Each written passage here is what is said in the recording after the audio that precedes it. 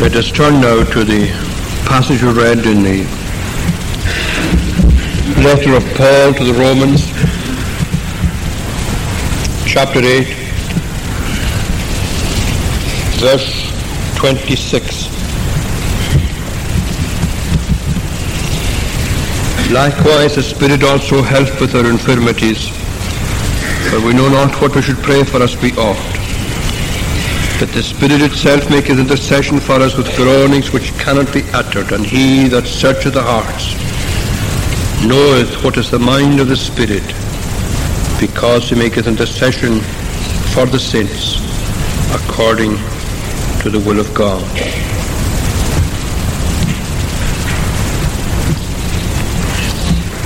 Now, this morning service, for the past few weeks that I've been with you, we've been having a look at this chapter, and a fortnight ago we saw the emphasis that Paul places in the chapter from verse 14 onwards on the privileges which the Christians have as the sons or the children of God. They occupy that particular privileged position, and they have the privileges of being heirs of God and joint heirs with Christ. In other words, they are pictured here as sons or children on the way to the glory of God. And as they travel along that way, we noticed last week that in a very wonderful way they have the sympathy of the creation itself on their side as they long for their adoption, for their deliverance, for their inheritance. So the creation, this world in which they live, the creation itself groans with them. It too looks forward to the redemption of the people of God. And therefore, as they travel along the way towards that glory, we see that the path is not always an easy one. There are many blessings in it, of course there are, innumerable, incalculable blessings. But together with that there are many difficulties, many problems, many obstacles, many perils. The way for them to glory must be as it was for the Lord who awaits them in glory. It must be by way of the cross to the crown. And so these people need encouragement. And this chapter gives them all the encouragement that they need.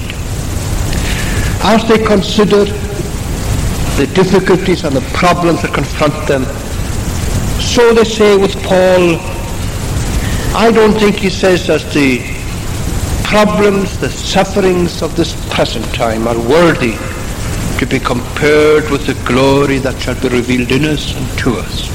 There is a contrast drawn between what they have to go through on the way to glory and the glory that awaits them. And the present pales into insignificance when it is contrasted with the future. And then there is this other encouragement for them. They have within them the Holy Spirit witnessing to their sonship, confirming to them that they are the children of God along the way, and also the Holy Spirit indwelling them as the giving them the foretaste of the glory that awaits them. We have the first fruits of the Spirit. In other words, there are times in life, many times, when the Holy Spirit gives them a foretaste of the blessedness and the glory that awaits them.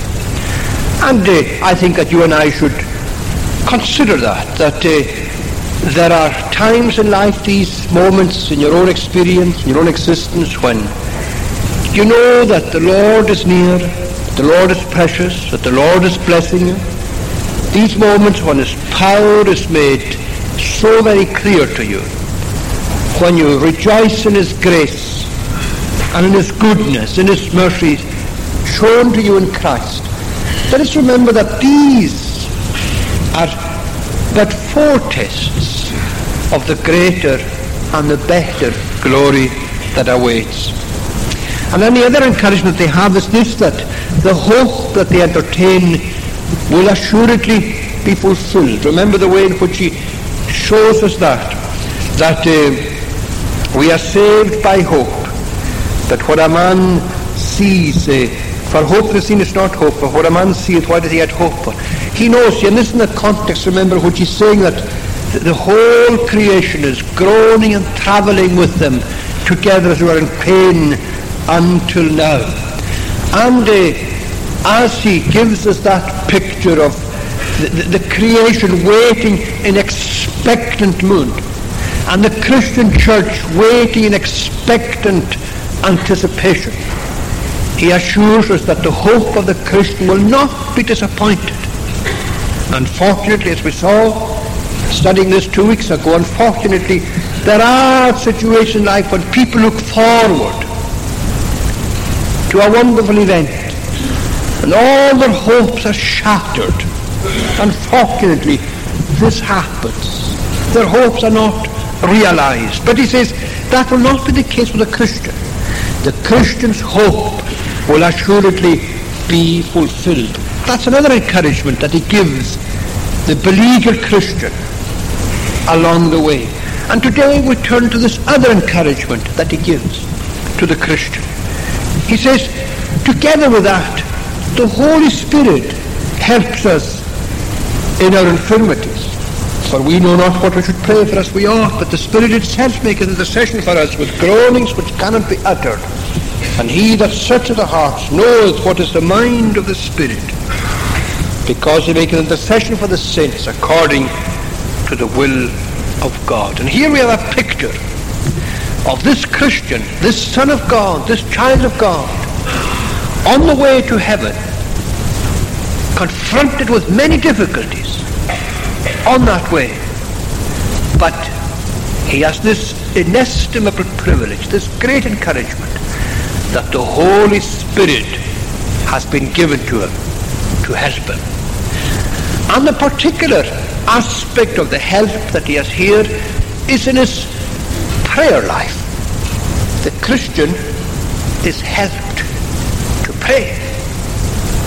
Now you know that you often hear that whatever else a Christian is a person who prays. You can put it another way. A Christian prays very often for the simple reason that he has to. He needs to pray. He is confronted with circumstances in life in which he can do nothing else but pray. He may not know, maybe, he may not know what he needs. He may not even know what he wants. He may not even know how to express his needs or his wants, even if he knew what he wanted. He may not be very articulate in prayer, but the point is that a Christian must of necessity pray. And the Holy Spirit is there indwelling him to help him.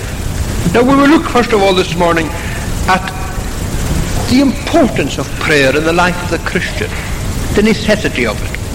And then we shall look secondly at how the Holy Spirit helps him in his prayer life. First of all, then, the importance of prayer and the necessity of prayer in the life of the Christian. The Christian life, as you know, is a life of dependence upon God. And that dependence is expressed in various ways in the Bible. It is a life of faith, a life of trust, a life of commitment, a life of hope, as we see in this chapter here, a life of reverence for God, a life in which the fear of God indwells his heart, a life in which he delights in God. Now, all these are terms which the Bible employs to express this dependence that you and I have in God. And very often, prayer, as someone has put it, is the spiritual faculty by which these various graces are expressed. Take faith and its connection with prayer, and look at that great text in Hebrews. He that cometh unto God must believe that he is. There you have a man coming in prayer to God, but you can't pray to him unless you believe not only that he exists, but unless you believe that he also is the God who does what he says. We come to God therefore with requests, with cries, with entreaties, with prayers, with petitions.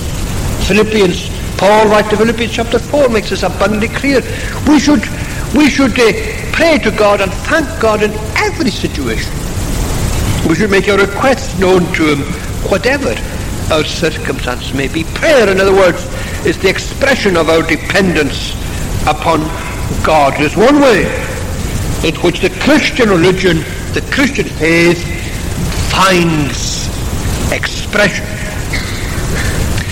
And there are circumstances, as I said, in life which show us that we need this exercise of prayer. And the word that is used here to bring that out is this: the Spirit helps us in our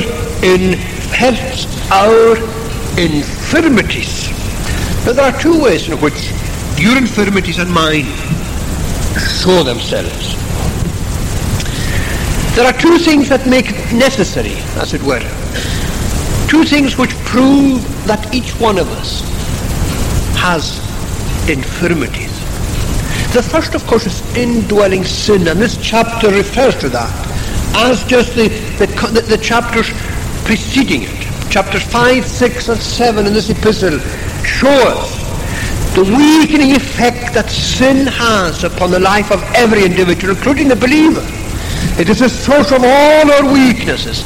Sin, my infirmities, my sins, that the psalmist was sang here today, prevail against my iniquities, prevail against me. Sin has a weakening effect upon every single one of us, and prayer is the expression of a weak person in the presence of a stronger. Always remember that. Prayer is the expression of a weaker person in the presence of a stronger. That is why the Christian in his weakness comes to God in his strength. And then the other thing that shows us our need of prayer along the way is the thing that the apostle is here dealing with, particularly our sufferings as Christians in this world. And there are experiences that we have, sufferings that we must encounter, which prove to us that our strength cannot stand up to these things. We don't have the physical and the mental, the intellectual and the spiritual resources to stand up to certain situations through which we pass. And this is one way in which God is going to show to every single one of us our need of himself. A Christian is a person who discovers more and more his weakness along the way.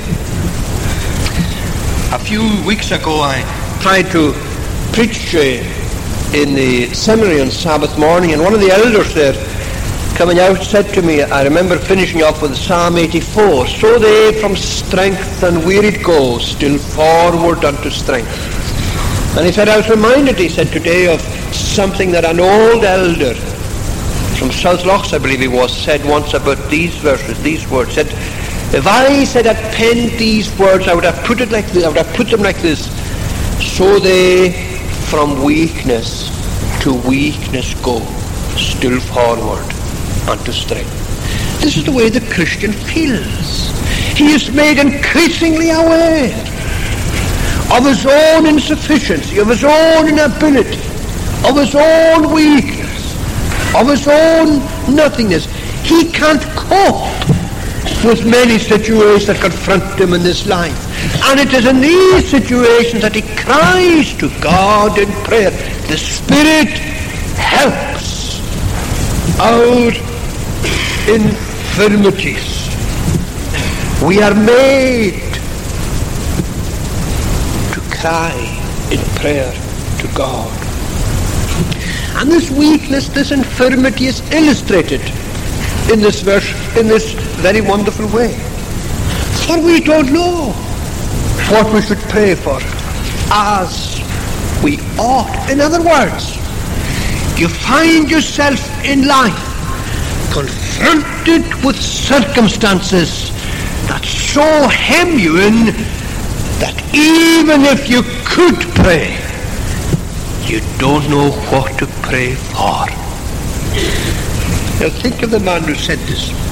For he says, we know not what to pray for as we ought. This isn't a picture, remember, of a person who has neglected prayer. Oh, I know that there are situations in life where the spirit of indifference and even backsliding so envelops your own heart that you lose the spirit of prayer. You lose the desire to pray. You lose your sense of need to pray. There are unfortunately these circumstances in life. But the apostle here isn't dealing with that kind of situation. He's not dealing with a person who has slipped away from the position that he ought to have as a Christian. He's not dealing with that person. He's dealing with this person who's agonizing his way to heaven, who's struggling along the way to glory, who's groaning, who's sighing, who's longing for deliverance. This isn't a person who's been caught unawares by sin and who finds himself down in the grip of sin. Oh no. This is the person who's warring a good warfare against sin, who's not in league with sin, but who's in deadly conflict with sin. That's the person he's talking about. Not the person who has neglected prayer, but the person who realizes that he must pray, and yet he knows also that there are certain situations which he finds himself in which he just doesn't know what to pray for as he ought. Let me give you two examples from the Bible of this. One from the experience of Paul himself and another from David. Two contrasting circumstances. Do you remember that Paul himself tells that he once had a wonderful experience, a very heavenly experience. He was caught up in the third heavens and he heard wonderful words. And even he says, if I could relate this experience to you, I couldn't because I don't have the words to express the wonder and the glory of it. And you know, at that time he says, I was given a thorn in the flesh. He doesn't tell us what the thorn was, just that he was given this thing, as he says himself, to buffet me. It was something that happened to him, and the picture he gives us almost of a punch-drunk boxer. Blows, he said, were rained upon me. I was buffeted. I was hit from every conceivable direction. That's the picture. And what did he do? Well, he says, I prayed the Lord thrice. That's probably a word we just use to show that he prayed often. I prayed. And this is my prayer. Lord, take this away from me. And what answer did the Lord give him?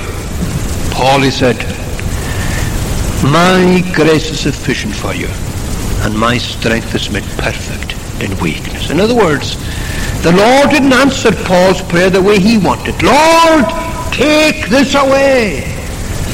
And the Lord said, no, but I will give you grace to bear it.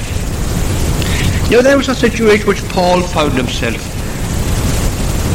almost at the end of his tether, and he prayed for the wrong thing. There are times, he says, when we don't know what to pray for as we ought.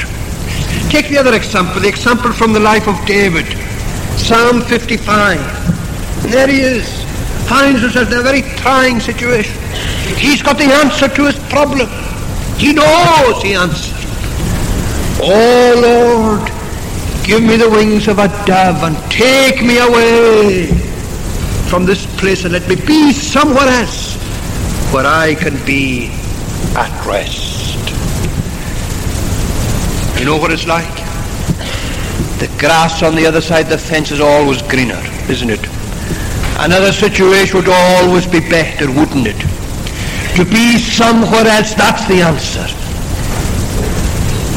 And was that the answer for David? No, he had it all wrong.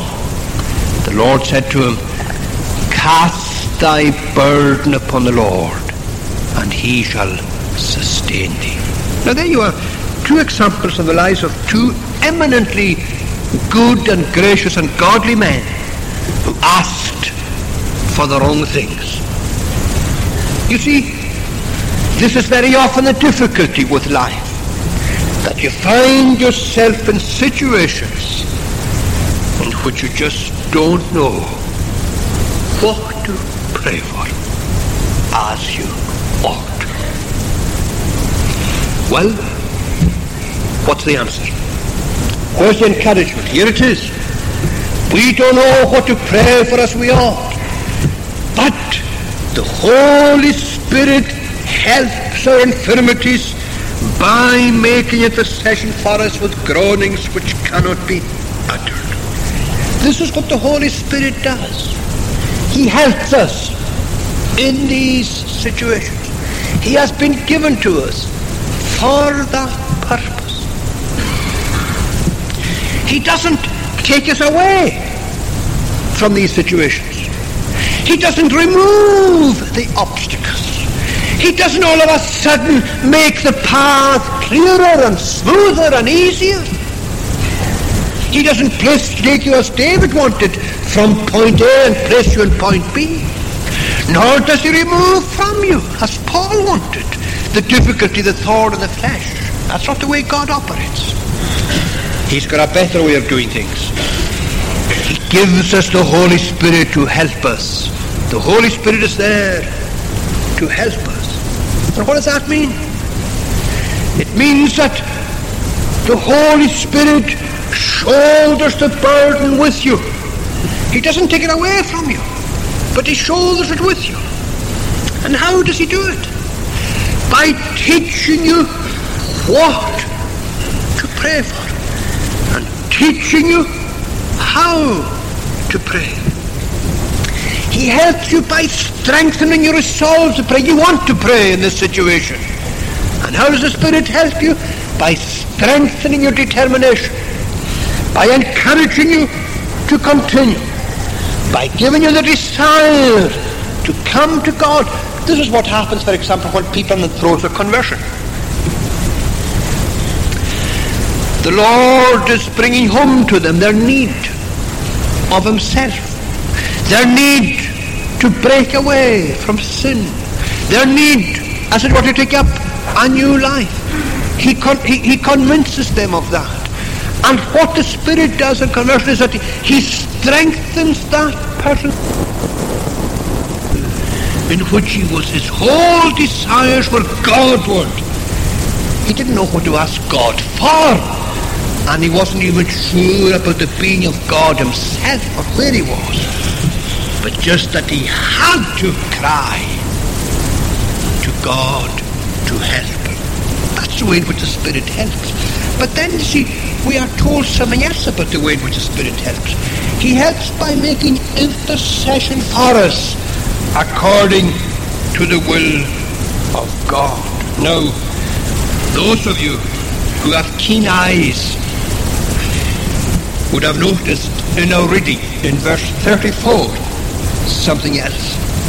It is Christ who died, yea rather who is risen again, who is even at the right hand of God, who also maketh intercession for us. Now there you have two verses in the same chapter which tell you the same thing.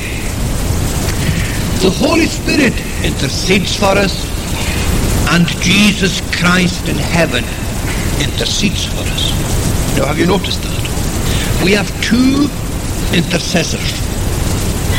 Is there a difference between the two intercessors? Of course. One is Christ, the other is the Holy Spirit. Is there a difference between the two intercessions?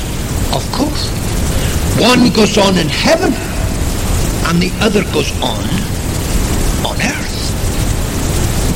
Jesus is in heaven interceding for us, praying for us. The Holy Spirit is on earth interceding for us. And is there any other difference? Yes, there is. Jesus speaks for us. The Holy Spirit speaks through us or in us. I don't think we're warranted to take the view that the Holy Spirit intercedes for us in the same way as Jesus does. Jesus is our advocate in heaven.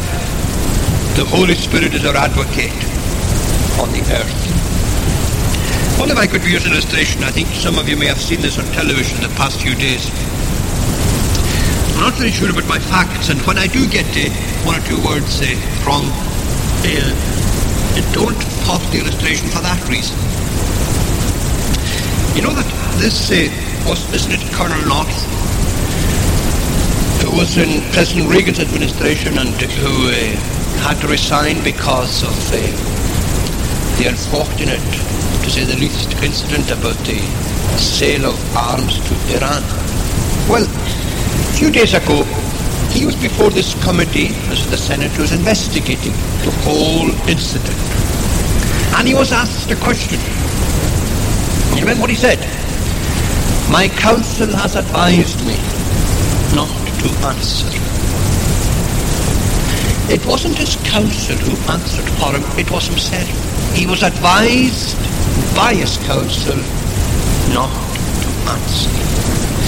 Now that gives you some idea of what the Holy Spirit's intercession is like, as distinct from Christ's intercession. The Holy Spirit's intercession is like this. He tells you what to say, and he tells you what not to say. Jesus doesn't tell you what to say. He says it for you. He is your advocate in heaven, speaking to God on your behalf. Father, I pray for them. His intercession goes on in heaven. In what form, that's not our business just now. But the intercession is in heaven for you. The Holy Spirit indwells your heart, and this way that he intercedes, this way that he acts. He prompts you to ask for the right thing. He, as Psalm 45 puts it, he indicts your prayer. My heart indicting is. Remember I spoke about the person who's been converted. He is being taught what to pray for. He never prayed in his life before, but now he prays. He prays as he never prayed before. And it is the Holy Spirit who is prompting him, telling him, directing him, counseling him, advising him what to say. You see, the problem with each one of us is we don't know what to pray for as we ought to. But this is the great privilege that the Christian now has. He has the Holy Spirit telling him what to pray for, directing him in accordance with the Word. And there's something else that comes in here. He that searcheth the heart knoweth what is the mind of the Spirit, because he maketh intercession for the saints according to the will of God. This is the other encouragement, that the Holy Spirit tells you what to pray for, because he knows the mind of God. He knows what the judge will give you, and he knows what you need to ask the judge for. And when the judge hears the prayer that is inspired by the Spirit, he hears a prayer which is in accordance with his own will. You know what people ask the question? How do I know that I'm praying for a thing that is according to the will of God? How can I know the will of God? How can I know what to pray for? And people say, well, I'm not very sure if I have the will of God in this or not, but this is the way that some people tell you. If it might be a good indicator for you that you're praying for the will of God, if what you are praying for is constant, if it remains with you. In other words, if you're praying for the same thing over and over and over again, as long as God hasn't taken that desire from you, you are praying for something which is in accordance with his will. Well, whether it's right to generalize like that or not, I'm not very sure. But there are some things that we know for a fact are according to the will of God. It is according to the will of God that you seek salvation.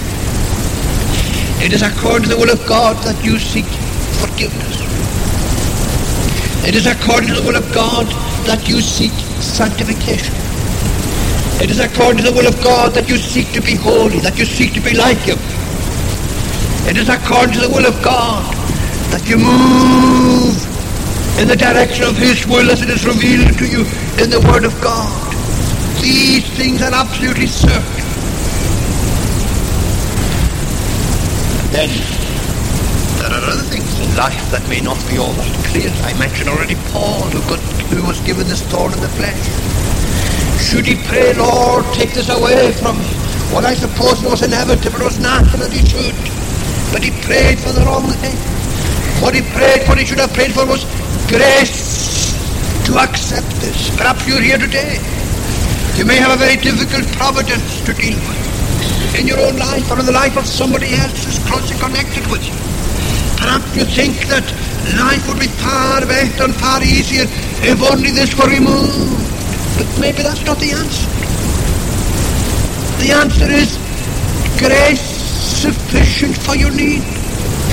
Grace sufficient to deal with the problem. Difficult though it may be, of course, it's inevitable, it's natural that you should think that things would be far better if this were taken away. But you see, my friend, it may be even better to receive grace in that situation. I think I told the story before of the father who went in search of his backslidden son. And he said that his son who had backslidden was a source of great grief to his heart. He referred to it as the thorn in his flesh. But you know this, he said, God has been so rich to me in his grace, in the sufficiency of his grace, and in the wonder of his sustaining grace, that there have been times when the grace of God has been so real that he has lifted me above and beyond the thought even of the thorn in the flesh. And that's the way it is. The Spirit will prompt you to ask for the right thing. Hence the need every time you bow your knee in prayer. Hence the need to pray like this: Lord, give me the Spirit. Help me to pray for the right things. Direct me by thy Spirit and with thy Spirit. And there are times also when you bow in the presence of God and you don't even know what to say.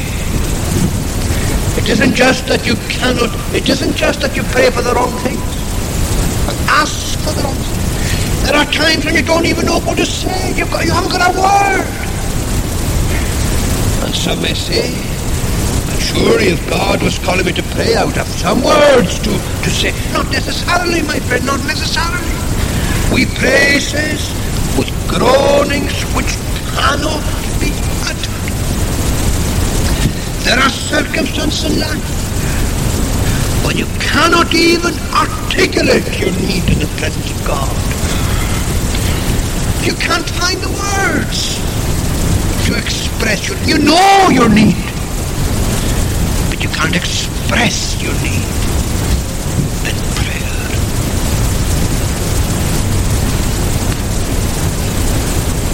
Eloquence, as you and I define eloquence, as you and I understand eloquence, is not necessarily the prayer that God hears at all. But we do know for a fact that there is one prayer that he hears. The prisoner's sighs and the prisoner's groans, the Lord will not despise. Perhaps you're here today and you're afraid that you don't have a prayer at all. Or at least you're afraid that you can't put into words your own wants and your own needs.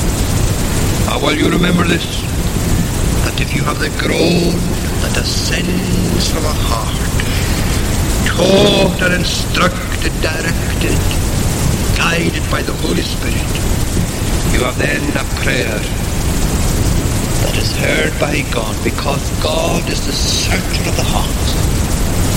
And here you have pictures where of God, the eyes of God, focusing on the heart of every individual. What's he looking for? He's looking for a desire. He's looking for needs and wants expressed to himself in a way that is according to his will. That's a picture.